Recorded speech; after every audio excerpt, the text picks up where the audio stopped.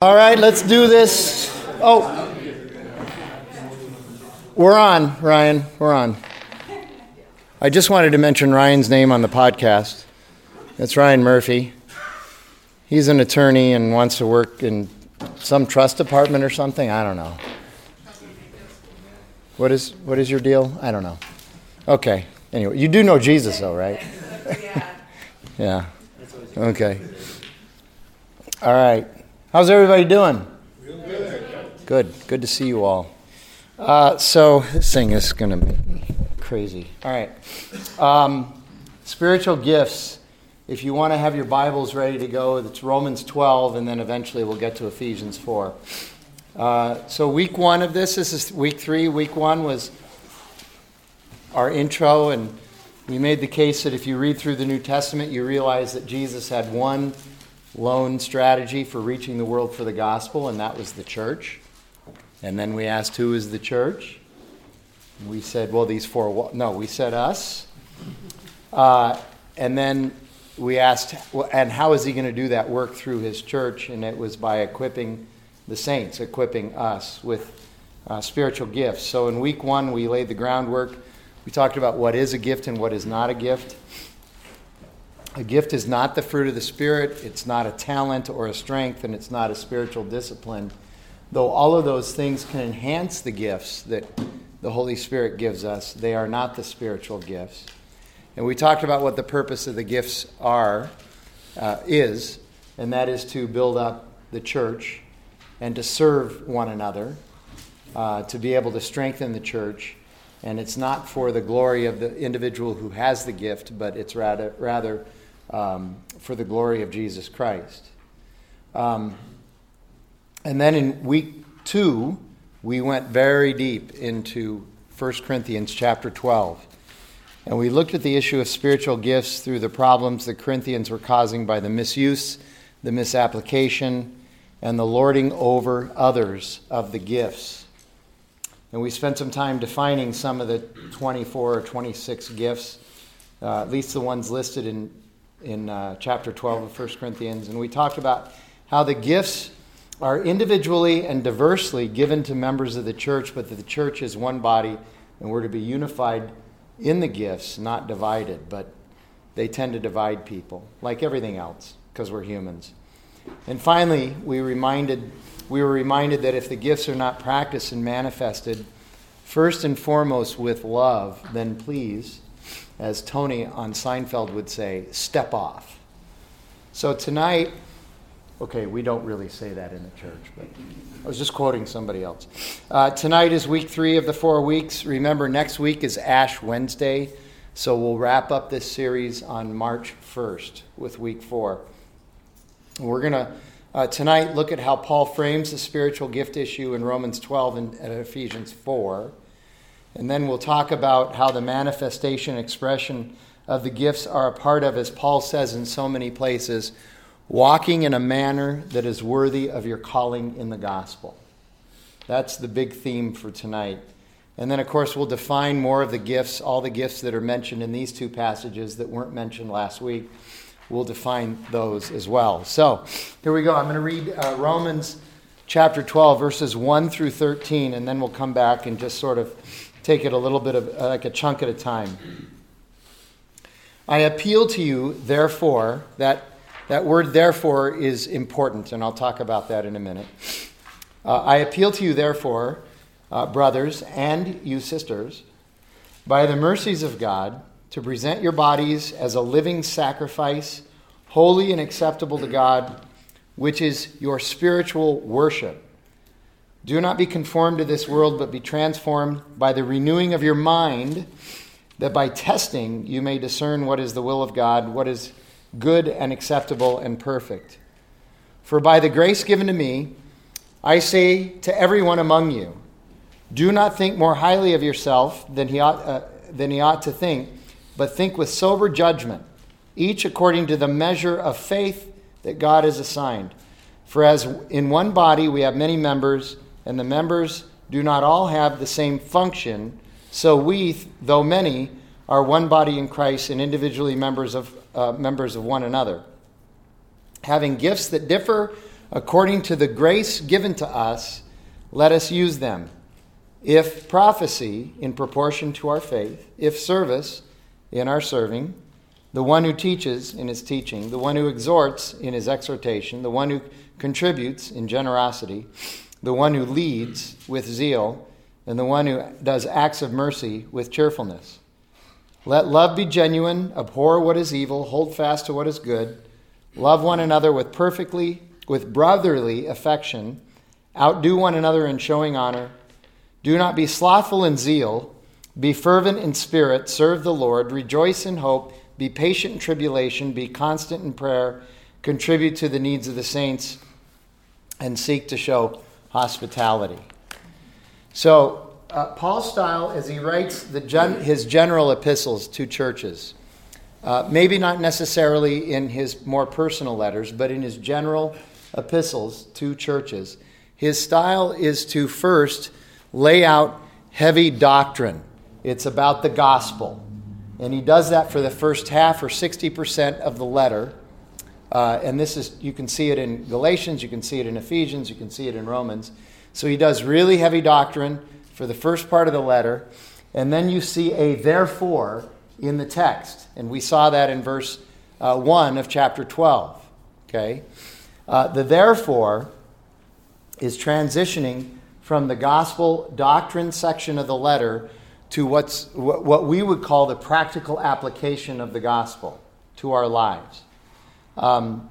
In other words, he says, because this is true, the gospel is true, this is how your life should be affected, how it should look, and how you should, the Greek colloquialism for it is how you should walk in your life. Okay? So the Latin word for that is praxis. This is in Romans. We're starting in chapter 12. We're starting the praxis part of the letter, the practical application. How many of you know the original name of our church? It was Praxis. So it was Praxis, Tempe, and Arcadia that merged with East Valley Bible Church to become Redemption Church. So Justin Anderson had named the church Praxis. Anyway, I like that. So these two verses, verses 1 and 2 in Romans 12, constitute some of the most important gospel application we find in all the Bible. And it is after these two verses that Paul moves into the discussion of the spiritual gifts. So in other words, if you're looking at context, the spiritual gifts are really important. And he does, as he does in so many of the other letters at this point, Paul is saying, since this gospel doctrine is true, this is how you should walk in a manner according to the calling to which you have been called. So walk in a manner is a Greek colloquialism that means live out your life. Live your life this way. Okay? So look at verse 1 again. I appeal to you, therefore, brothers, by the mercies of God, to present your bodies as a living sacrifice, holy and acceptable to God, which is your spiritual worship. Okay? So verse 1. What is the number one core value of Redemption Church? We say it every Sunday. Anybody? All of life is all for Jesus. That is Romans 12:1. That is a great summary of that verse. Okay? And he says, present your entire being for serving and worshiping God because of the gospel. As a result of your salvation, not to become saved, but as a result of your salvation, you will present yourself as a spiritual act of worship. And I think I covered this a couple Sundays ago, but the two Hebrew words in the Old Testament that are translated worship and the two Greek words that are translated worship in the New Testament, so you see one here at the end of verse 1, your spiritual worship. The root of each of those four words, Hebrew and Greek, the root literally means to serve. So to worship is to serve. To worship is to serve God. We get this all backwards, and I mentioned it on Sunday, I'll mention it here. That's why it's called a worship service and not a worship consume or a worship take. But the reason we have to talk about that is because of the level of consumerism that has hit the church. We even, if we're looking for a new church, we even talk about it as we're out what? shopping for a new church. Really, what you should be doing is investigating your new church. You should be investigating their statement of faith and are they really rooted in Scripture? Are they gospel-centered? Those are the things you should be looking for. But instead, we're shopping for a new church. Is there good ingress and egress in the parking lot? What kind of coffee do they serve? Is the music the style that I like? And does the preacher not offend me very often, if at all? Okay? So that's why we have to look at that. And Paul is saying it is an act of service to give your life to God in this way and worship Him. Okay? Anyway, and then, let's see, verse 2. Do not be conformed to this world, but be transformed by the renewing of your mind, that by testing you may discern what is the will of God, what is good and acceptable and perfect. So lots of stuff there. The word transformed, the Greek word is metamorpheo. Have you ever, what English word do you think we get from metamorpheo? Metamorphosis. So we are going to be, it's like a cocoon that becomes a butterfly. Okay, so here you go. You were a worm before the gospel. Now you're a butterfly. Okay, how's that work for you? All right, but that's the idea of transformation. You will be changed from the inside out. And then it also says, do not be conformed to this world. Do not be conformed to the liturgies or the pattern of this world. Have you ever talked about how some churches are more liturgical than others? A lot of people think we are a liturgical church. Now you may be thinking, well, wait a minute, we're not getting up and down and bowing and crossing and doing all this stuff. But in a sense, we are a liturgical church because we have a liturgy or a pattern in our services that we go through every single Sunday. That is a way of proclaiming the gospel all the way through the service. The gospel is not just proclaimed in the message, it is also proclaimed in the music and in the communion and in everything else that we do. And so there is a liturgy. A liturgy, another word for a liturgy, is a repeated pattern of life that forms you. Okay? So Paul is saying, don't be conformed to the liturgies of this world. Don't be conformed to the patterns of this world. The J.B. Phillips translation of the Bible says it this way: don't allow the world to squeeze you into its mold. I think that's a really good word picture. But of course, it's really hard, isn't it? It's hard, especially out in the marketplace. It's really hard to resist that. There's some tension that you have to live with there. And you're going to have to live with some tension. And you're going to have to get used to, as Paul says in Romans 14, you're going to have to get used to issues of conscience. And there's going to always be that tension of living as a follower of Christ out in the world where that isn't really the liturgy of the world. So he says you want to be transformed by the gospel so that you're living and walking in faith. And he says, let me ask you the question, what is supposed to be transformed by this renewal? What is it that we're transforming? What's the word there? The mind. The mind. Okay? Now that's also important as well. There are many, many people in the faith that would love for the faith to only be about your feelings. And that's it. It's not a thinking faith. It's a feeling faith. Now, every time I bring that up, people say, what do you got against feelings? I have nothing against feelings unless you've decided to ditch all sorts of thinking and logic and rationality for your feelings. And if you were here on January 15th, I talked a lot about this new thing. It's not even that new, but this cultural mandate that everybody live by something called emotional rationalism. Which, just think about the term, emotional rationalism. It doesn't even make sense. Okay? It doesn't make sense. But that's what rules now is our feelings. Now, what did our founding pastor, Tom Schrader, what was one of the things he was famous for saying? Anybody know? What you know trumps what you feel. Exactly. Thank you, Randy. And I didn't even tell him to say that. He just knew it. Okay? What you know trumps what you feel. Now, Tom used to complain that since 2016 he couldn't say that anymore because the word trumps was triggering way too many people. Okay? But you get the idea, okay? He's saying, listen, Paul is saying that the faith really is something that you can engage your mind with. It's not just about feeling. It's not that feelings are bad, and we should have feelings. And I will tell you, I like feelings. I like the feelings that I have for Jackie. And I like the feelings that I have when I'm eating Cheetos. Now, they're different, but they're both good. Okay? I like those things. And by the way, the logic of eating Cheetos, of course, I'm fully engaged in emotional rationalism when I'm eating Cheetos. This is just a different kind of broccoli, okay? That's what I'm telling myself. Anyway, you get the idea, right? We are transformed by the renewing of our mind. We are transformed by the renewing of our mind, okay?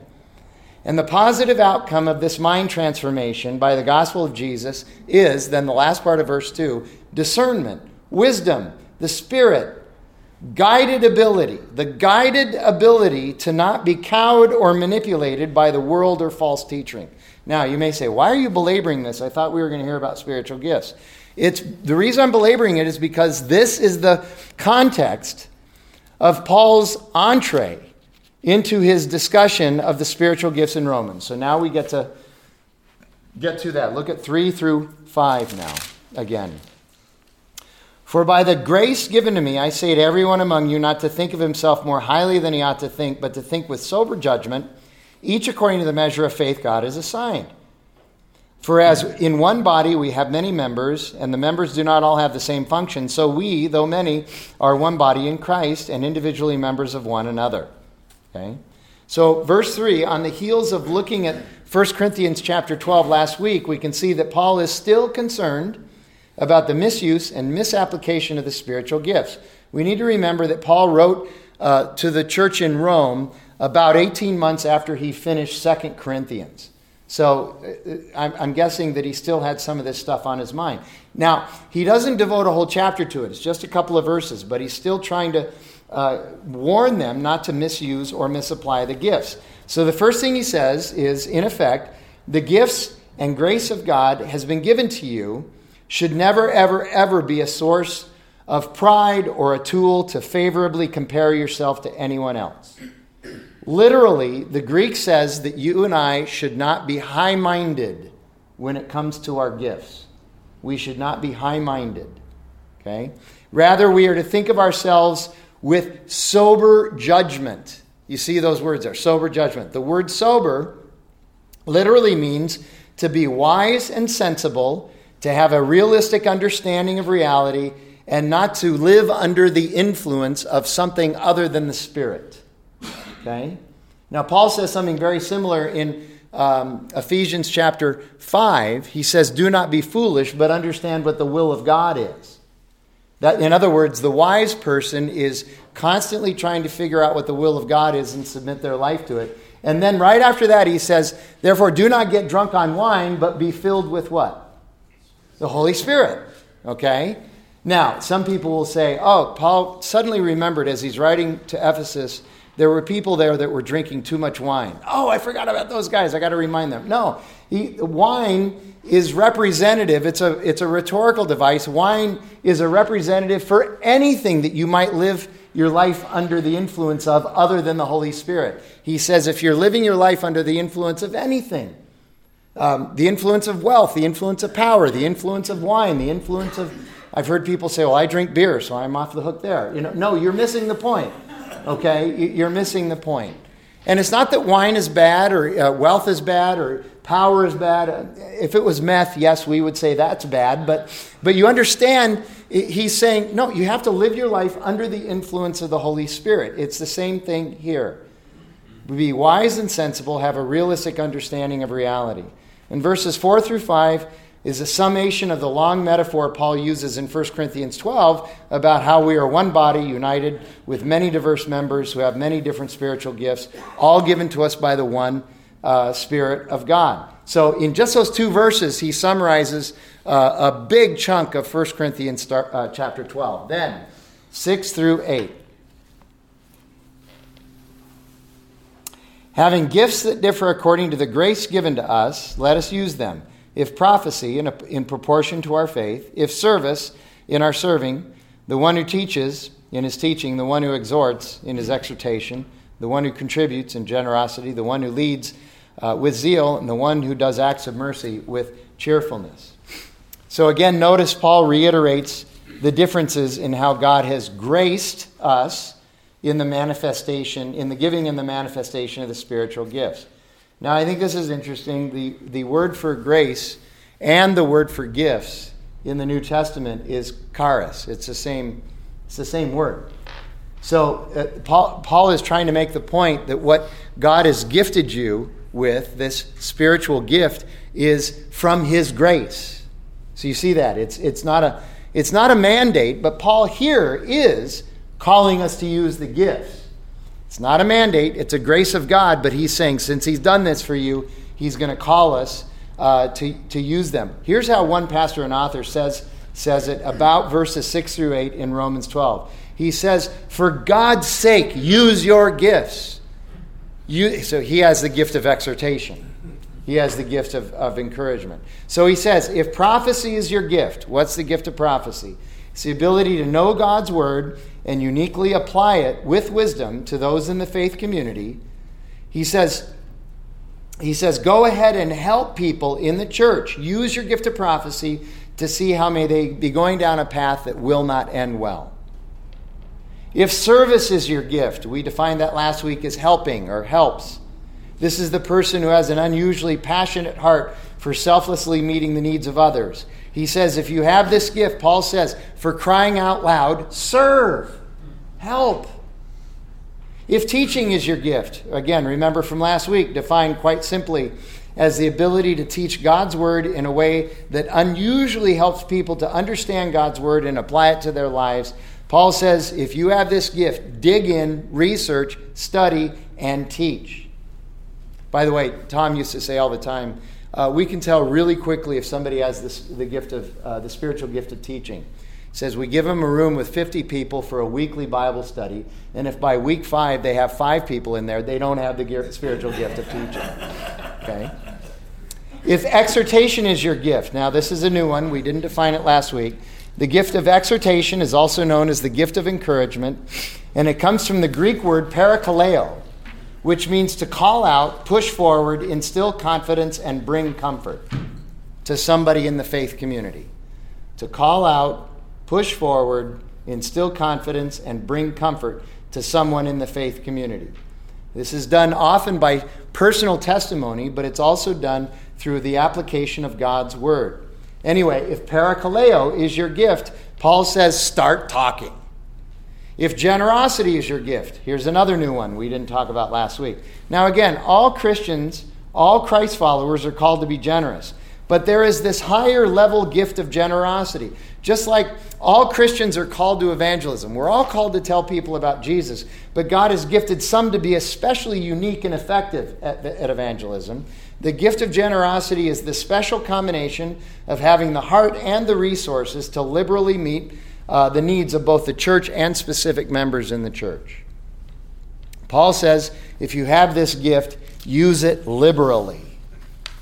If you have the gift of leadership, another one not talked about last week. In one or another sense, we are all destined to lead something. Would you agree with that? We're all destined to lead something.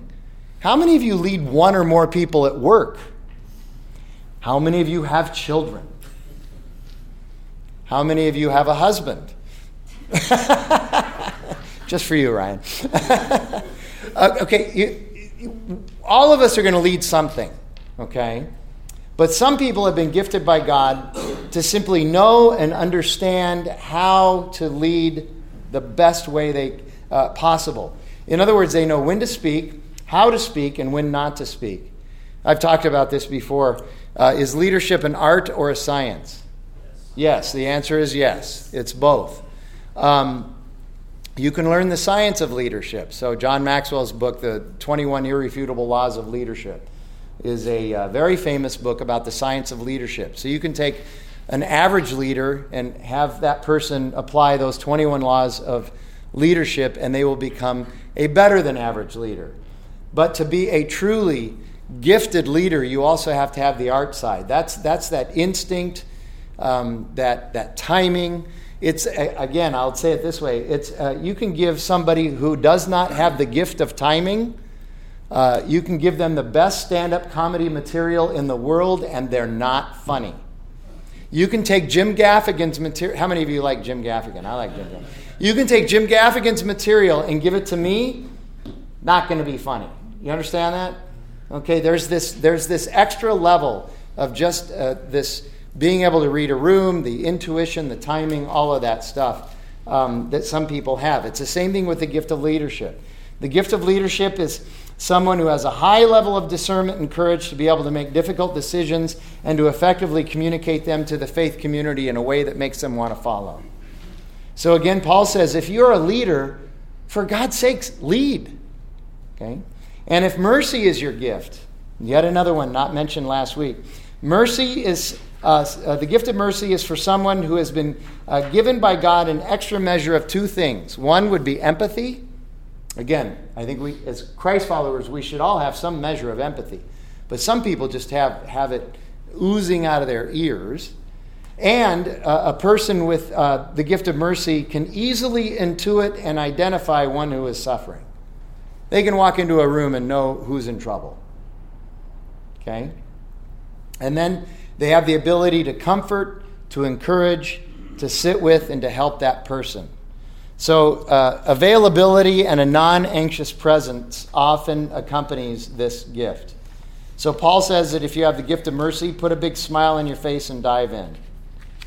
Now, remember, this section on spiritual gifts comes right after Paul says that because of the gospel, this is how we are to live. And he says, for God's sakes, use your gifts. And then look what he writes in the next 4 or 5 verses, 9 through 13. Let love be genuine, abhor what is evil, hold fast to what is good, love one another with brotherly affection, outdo one another in showing honor.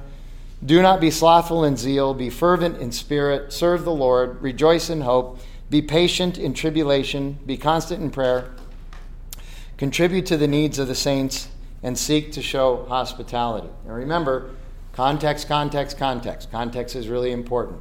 He says, let love be genuine. It's the same as last week. The spiritual gifts must first and foremost be exercised from a position, from an ethos, and from a gathering of love.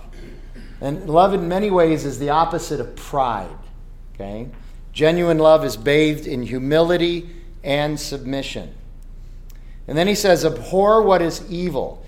Using your spiritual gifts in a way that smacks of pride and superiority is not evidence of a mind that is renewed and transformed by the gospel. It is something that is actually evil. It says, love one another in a way that honors and builds up the other.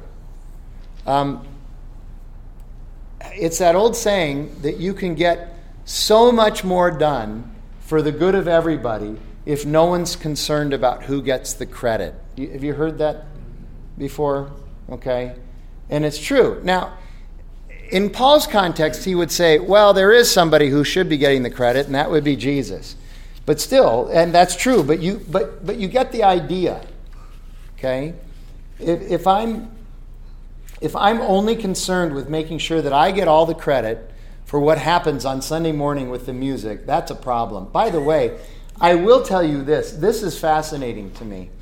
The number of people who will come up and tell me what a great job Tyler Thompson or Malia Rogers or somebody is doing is fascinating to me, because I'm like, how about telling them? Oh, no, I'll just let you tell them. Okay. Triangulation isn't good in any context, but I mean, they really like to hear that from you, And I appreciate it. I love getting texts saying, oh, the music was great today. How was the preaching? Okay, but I love to get those texts, but I'm telling you, they would like to hear it from you. And then what does it mean to be slothful in zeal? It's just another way of saying don't be lazy. Don't live in apathy and indifference when it comes to serving the church and serving those who are in the church. And then finally, in the wake of spiritual gift usage, he gives us more imperatives. He says, abide in the Holy Spirit. Allow the Spirit to constantly live in you, to lead you, guide you, and direct. Because here you go. And by the way, John says test the Spirit. So you know it's not the Spirit talking to you if what the Spirit is telling you violates God's word. Okay, now I've heard that a lot. Now, but the Spirit told me. Yeah, but what the Spirit is telling you is violating God's word. But the Spirit told me. Okay, maybe it was the Spirit, but it wasn't the Holy Spirit. Okay, you need to understand that. I've figured out, the 7 or 8 times that I know that God somehow was speaking into my spirit some truth that I needed to hear. And I could tell you some of those stories if you're interested. But I know that it was God because it didn't violate Scripture, what I felt like the Spirit was telling me. I hadn't thought of it, is another reason I knew it was the Holy Spirit. And I wasn't really excited about it. Okay? I hadn't thought of it, and it was a direction that I didn't think I really wanted to take. But that's how I knew in all of these different cases where I knew that the Holy Spirit was talking to me. I mean, directly talking to me in my spirit. So abide in the Holy Spirit. Serve God. Serve God. And you serve God by serving the church and serving others. Rejoice in the hope that we have in Christ in his resurrection. And this one goes with the next one. Be patient when life is difficult. So those two go together. Being patient and perseverant, those are two sides of the same coin. Persevering is when you believe that God is calling you to keep going. Patience is having the perseverance to not do anything when you really want to do something, but you know that the Holy Spirit is holding you back. And when life is very difficult, we have the tendency to either shy away from perseverance or to shy away from patience, to do what's just comfortable for us. But really, as we're doing that, we need to rejoice in the hope that we have in Christ in his resurrection. Pray without ceasing. He says that also in 1 Thessalonians. He says the same thing. So obviously, people think, well, pray. Okay, so when I pray, I close my eyes and I bow my head. Okay, how do I do that when I'm driving? Well, you live in Phoenix. That's the way most people drive in Phoenix in the first place. But it isn't literally praying. It's having a constant attitude of prayer, having this idea that you're constantly, as you're engaging in things, trying to understand how the Spirit might respond to it. I will tell you that the more I've been able to do that, and I have these conversations with Trey a lot. Trey is 28, 29? And it's interesting to me. I've teased Trey a number of times about being a 60-year-old trapped in a 28-year-old's body, okay? But there's a lot of truth in that he has learned and discerned and has begun to conquer things at his age that I feel like I just started to sort of get a handle on in the last 5 years. And so I'm looking at him going, if you've already got that stuff figured out and you're not even 30 yet, I can't wait to see what God does with you in the next several decades. I mean, I think that's really good. And it's like there's a part of me, I mean, I've known Christ since I was 27. There's a part of me that feels like, gosh, I wish I knew then what I know now. And I understood then what I know now, which is the fact that I'm a lot more patient in the marketplace when I'm connected to the Spirit, when I'm not thinking about me. It's amazing how much more patient I am in the marketplace and in traffic and those kinds of things, recognizing that I can't do anything about it anyway, and maybe God's trying to teach me something. Now, I will admit I still haven't gotten to the point where I'm going to work on my patience by only driving in the right lane on the freeway. I still haven't been able to do that, okay? Chuck Swindoll wrote a book once and said, here's a way you can work on your patience. Only drive in the right lane in the freeway. And I put the book down and tried to get my money back. Anyway, so, and then take care of others and be hospitable with what you have. Hospitable and generous with what you have by taking care of others. So that's Romans 12. Any questions or comments before we go? Yes, sir? Is hospitality a gift? I believe so. It's listed here in 12, but it's translated many different ways. And you notice how I slipped in generosity there. It's this idea of being lavish with the things that God has given you. So we think of hospitality as, well, I got to open up my house and let people come over. That's part of it, but that's not all of it. You know, it's sharing what you have with others for their benefit, essentially. So, yeah. Other comments or questions? Anything? So do you just run straight over to the HOV lane when you get the highway? Even if there's still one exit? Not one exit. An exit and a half, and I might make my way over there. I don't use the HOV lane, during those restricted hours if I'm alone. I did have a statue in my passengers. No, I didn't. I will tell you, though, if I'm at a meeting in Gilbert and it's getting close to 2:30, I'm trying very hard to wrap up the meeting because the HOV lane gets restricted at 3 o'clock. And getting back to Phoenix can be a nightmare from Gilbert if you can't get into that lane. So, yeah, sure. I'm happy to admit that I'm an HOV lane user. Yes? Is prison ministry a spiritual gift? No. There's mercy, but that could be applied to anything. But prison ministry for me was a very strict calling. I think I've told most of you in here know that story. When I felt like I was being called into pastoral ministry, it's 25 years ago at Paradise Valley Community Church. And it was the second time the church had come to me and said, I turned them down the first time. The second time they came to me and said, we want you to be the lead pastor here. And I said, well, I've really got to pray about it. I finally came to the conclusion, some of you have heard this story, I finally said to God, I said, all right, look, I feel like this is what you're calling me to do, but I need to make you a deal. Anybody ever made a deal with God? Yeah. So I said, I'll make you a deal. I'll go into pastoral ministry if I don't ever have to do prison ministry, because that sounds like a lot of work and no return on investment. Deal? And in my mind, God said deal. Okay. So about 2 months later, between services at PVCC, this lady walked up to me and she said, Pastor Frank, my name is Leslie Baranzini. I just moved down here from Washington State. My husband's wrapping up his career, selling the house, and going to move down here too. I've decided this is the church we're going to go to. Our 19-year-old son is in prison in Florence. He just got sentenced there to 5 years. I want you to start writing him letters, and I want you to apply to the Arizona Department of Corrections for clergy passes and blah, blah, blah, blah, blah. And it was the second time in my life that I remember having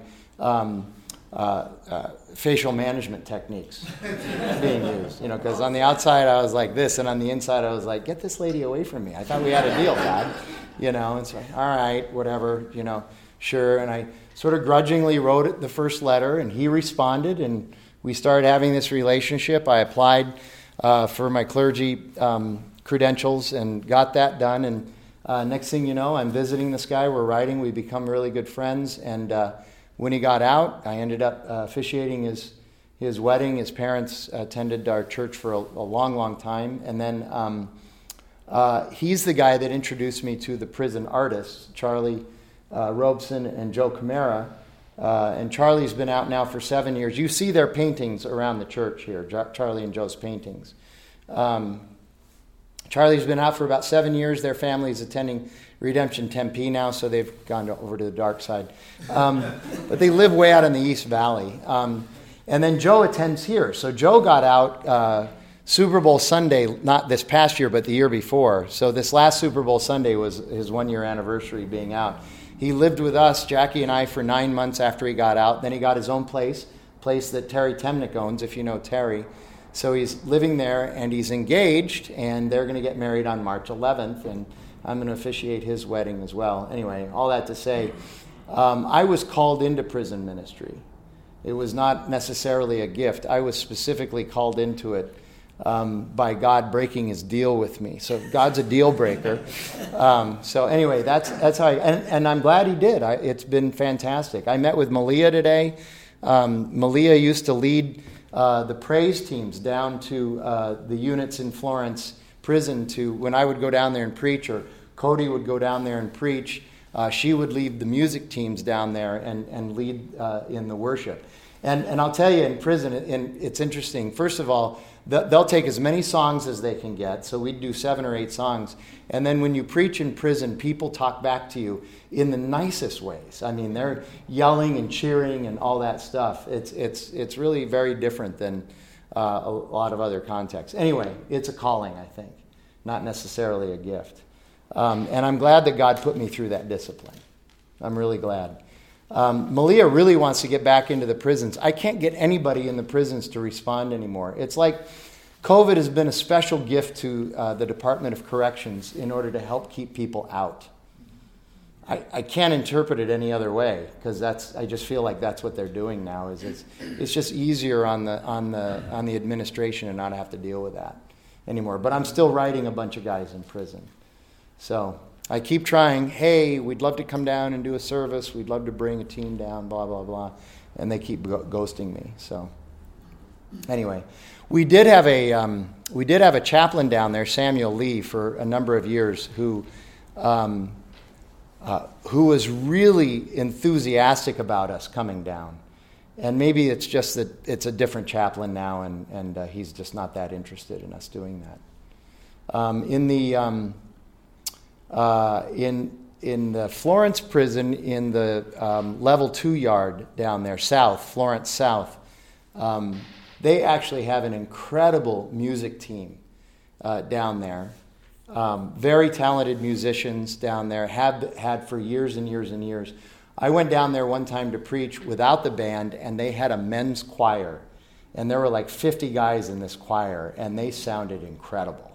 But they also have a bunch of instrumentalists and vocalists and all that stuff. And one guy, Paul Cole, who they have pads now, and they have access to, I'm way off topic here, but I want to tell you this. They have pads now, so they have some access to the internet, some monitored access to the internet, but they're allowed to go on Spotify and listen to stuff and buy songs. And he went on Spotify and listened to the new Arcadia Worship Infinite album and immediately said, I need the chord charts and the lyrics for all 10 songs, because we're going to start doing those down there. So, and by the way, that album has been getting play on Spotify enough that it's in their algorithms now for people who just put in worship music.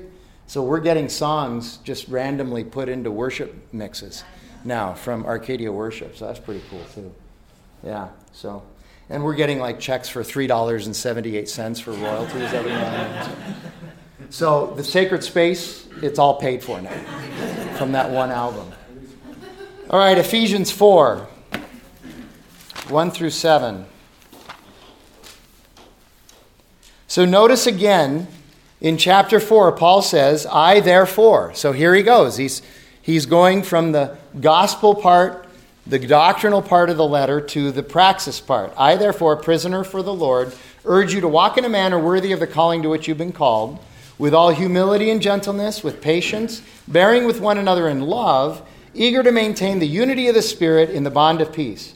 There is one body and one Spirit, just as you were called to the one hope that belongs to your call. One Lord, one faith, one baptism, one God and Father of all, who is over all and through all and in all. But grace was given to each one of us according to the measure of Christ's gift. So we'll stop there. So this should be familiar now. Therefore, he says, now the application. He says he's a prisoner of the Lord. That's actually a double entendre. He's literally in prison in Rome, writing from Rome to the church in Ephesus. But he's also a prisoner for the Lord. The Lord has captured him, and he is now submitted fully to the Lord and serving him. So it's a double entendre. And then you see that language there, worthy of the manner to which you have been called. And then he uses some descriptors, some characteristics of that worthiness. And they are humility and gentleness, patience, long-suffering, and love. And then he talks about the unity again. The Ephesians list of diverse gifts is coming. We're going to get to that in just a second. But here Paul reminds us that even though there's a diversity of the gifts, the grace that God gives us, there is one body, one Spirit, one hope, one faith, one Lord, one baptism, and one Father. And yet, verse 7, a different charis, a different gift has been given to each of us by the singular grace of God. We have an intern in our worship team now. Have you met her, Charis? I love that. I love that that's her name, because I look at her and I just go, oh, she's gift or grace. She's a gift of grace. Anyway, she's going to be leading our Ash Wednesday services, and I think it was 2 Sundays ago she actually led us. Malia was leading from behind on the keyboards, but Charis was actually leading us. So now, verses 11 through 14.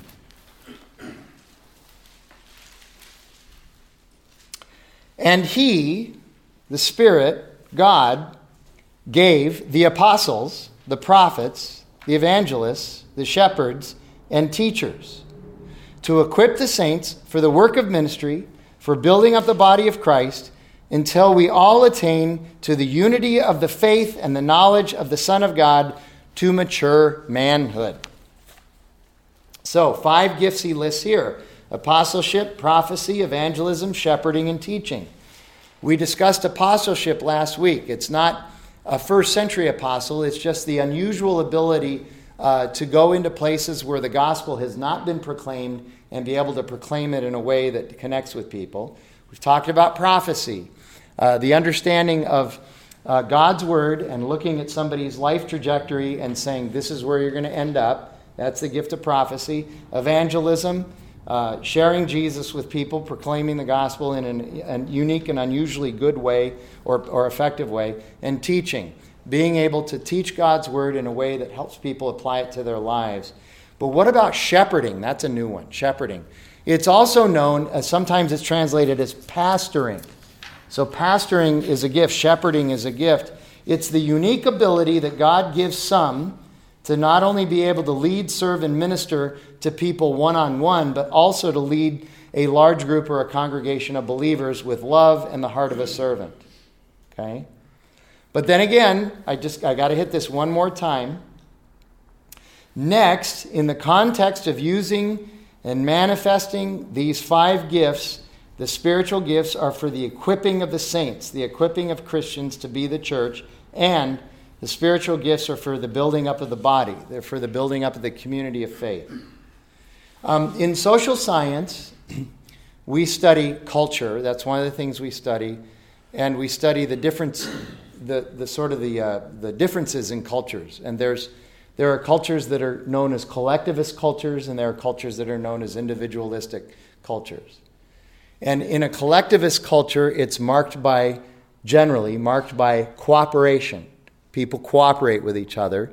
In an individualistic culture, it's marked generally by competition. People compete with each other. What do you think the United States culture is? Not a real cooperative culture, but the church should be a cooperative culture, one where we cooperate with each other. Okay? Paul is calling us to cooperate. The word is often translated as harmony. We are to be in harmony, to work in harmony with one another. And of course, harmony is the idea of different parts coming together to form a beautiful sound. Okay? And that we are to be of one mind. So that idea of being of one mind reminds me of Philippians chapter 1, verses 27 through 30. In fact, let me just read that to you. He says, Paul writes in Philippians 1, only let your manner of life be worthy of the gospel of Christ. So there it is again. Let your manner be worthy of the gospel of Christ, so that whether I come and see you or am absent, I may hear that you are standing firm in one spirit, with one mind, striving side by side for the faith of the gospel. Not frightened at anything by your opponents. This is a clear sign to them of their destruction, but of your salvation, and that from God. For it has been granted to you that for the sake of Christ you should not only believe in him, but also suffer for his sake, engaged in the same conflict that you saw I had, and now hear that I still have. So he talks about being of one mind in Philippians chapter 1 as well. So the spiritual gifts should result in unity, in knowing God, and in spiritual maturity, or at least a desire for spiritual maturity. And then these three things, so unity, spiritual maturity, and knowing God, would lead to the important ability to remain steadfast in the midst of constantly changing winds of both the dogma of the world, which again we talked about on January 15th, and the false doctrines and false teachings that we often find in the church. So the proper manifestation of spiritual gifts actually helps us with that. It helps us to be counter-cultural in the sense that we're not necessarily fighting against culture, but we're different than the world's culture, which we will talk about next week when we get into Peter's epistles. And this is all part of you and I walking in a manner worthy of our calling in the gospel of Jesus Christ.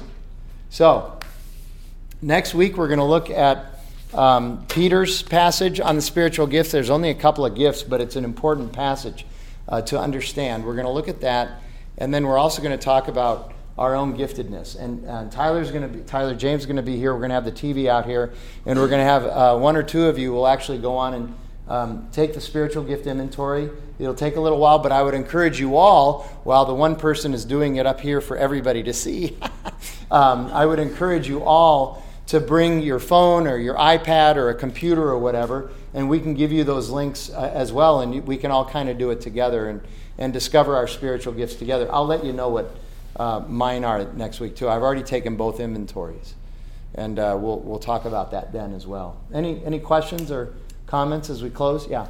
Well, I've heard there in verse 11 that some people teach that those are offices as opposed to spiritual gifts. What would you say? It can be both an office and a spiritual gift. But he's talking about those there in the context of spiritual gifts.